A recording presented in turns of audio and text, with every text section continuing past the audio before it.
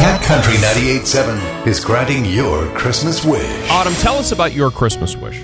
Going through a custody battle, and every penny that I've saved up has went to trying to pay for a lawyer.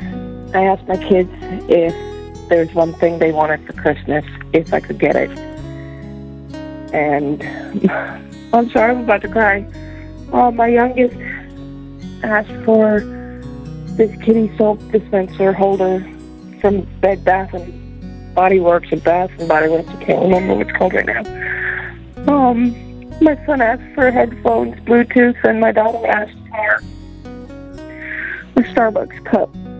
And I was trying to donate plasma, and I couldn't just yet. I'm a recovering addict, and this is the first year. Can't buy anything for them. I do have an anonymous donor who would like to help you out this Christmas. It means so much to me. This is a blessing. I really thought it was going to be a long shot for me. Because there's so many other families that need Christmas just as much as I do. And I couldn't thank this person enough. Thank you. What is your Christmas wish?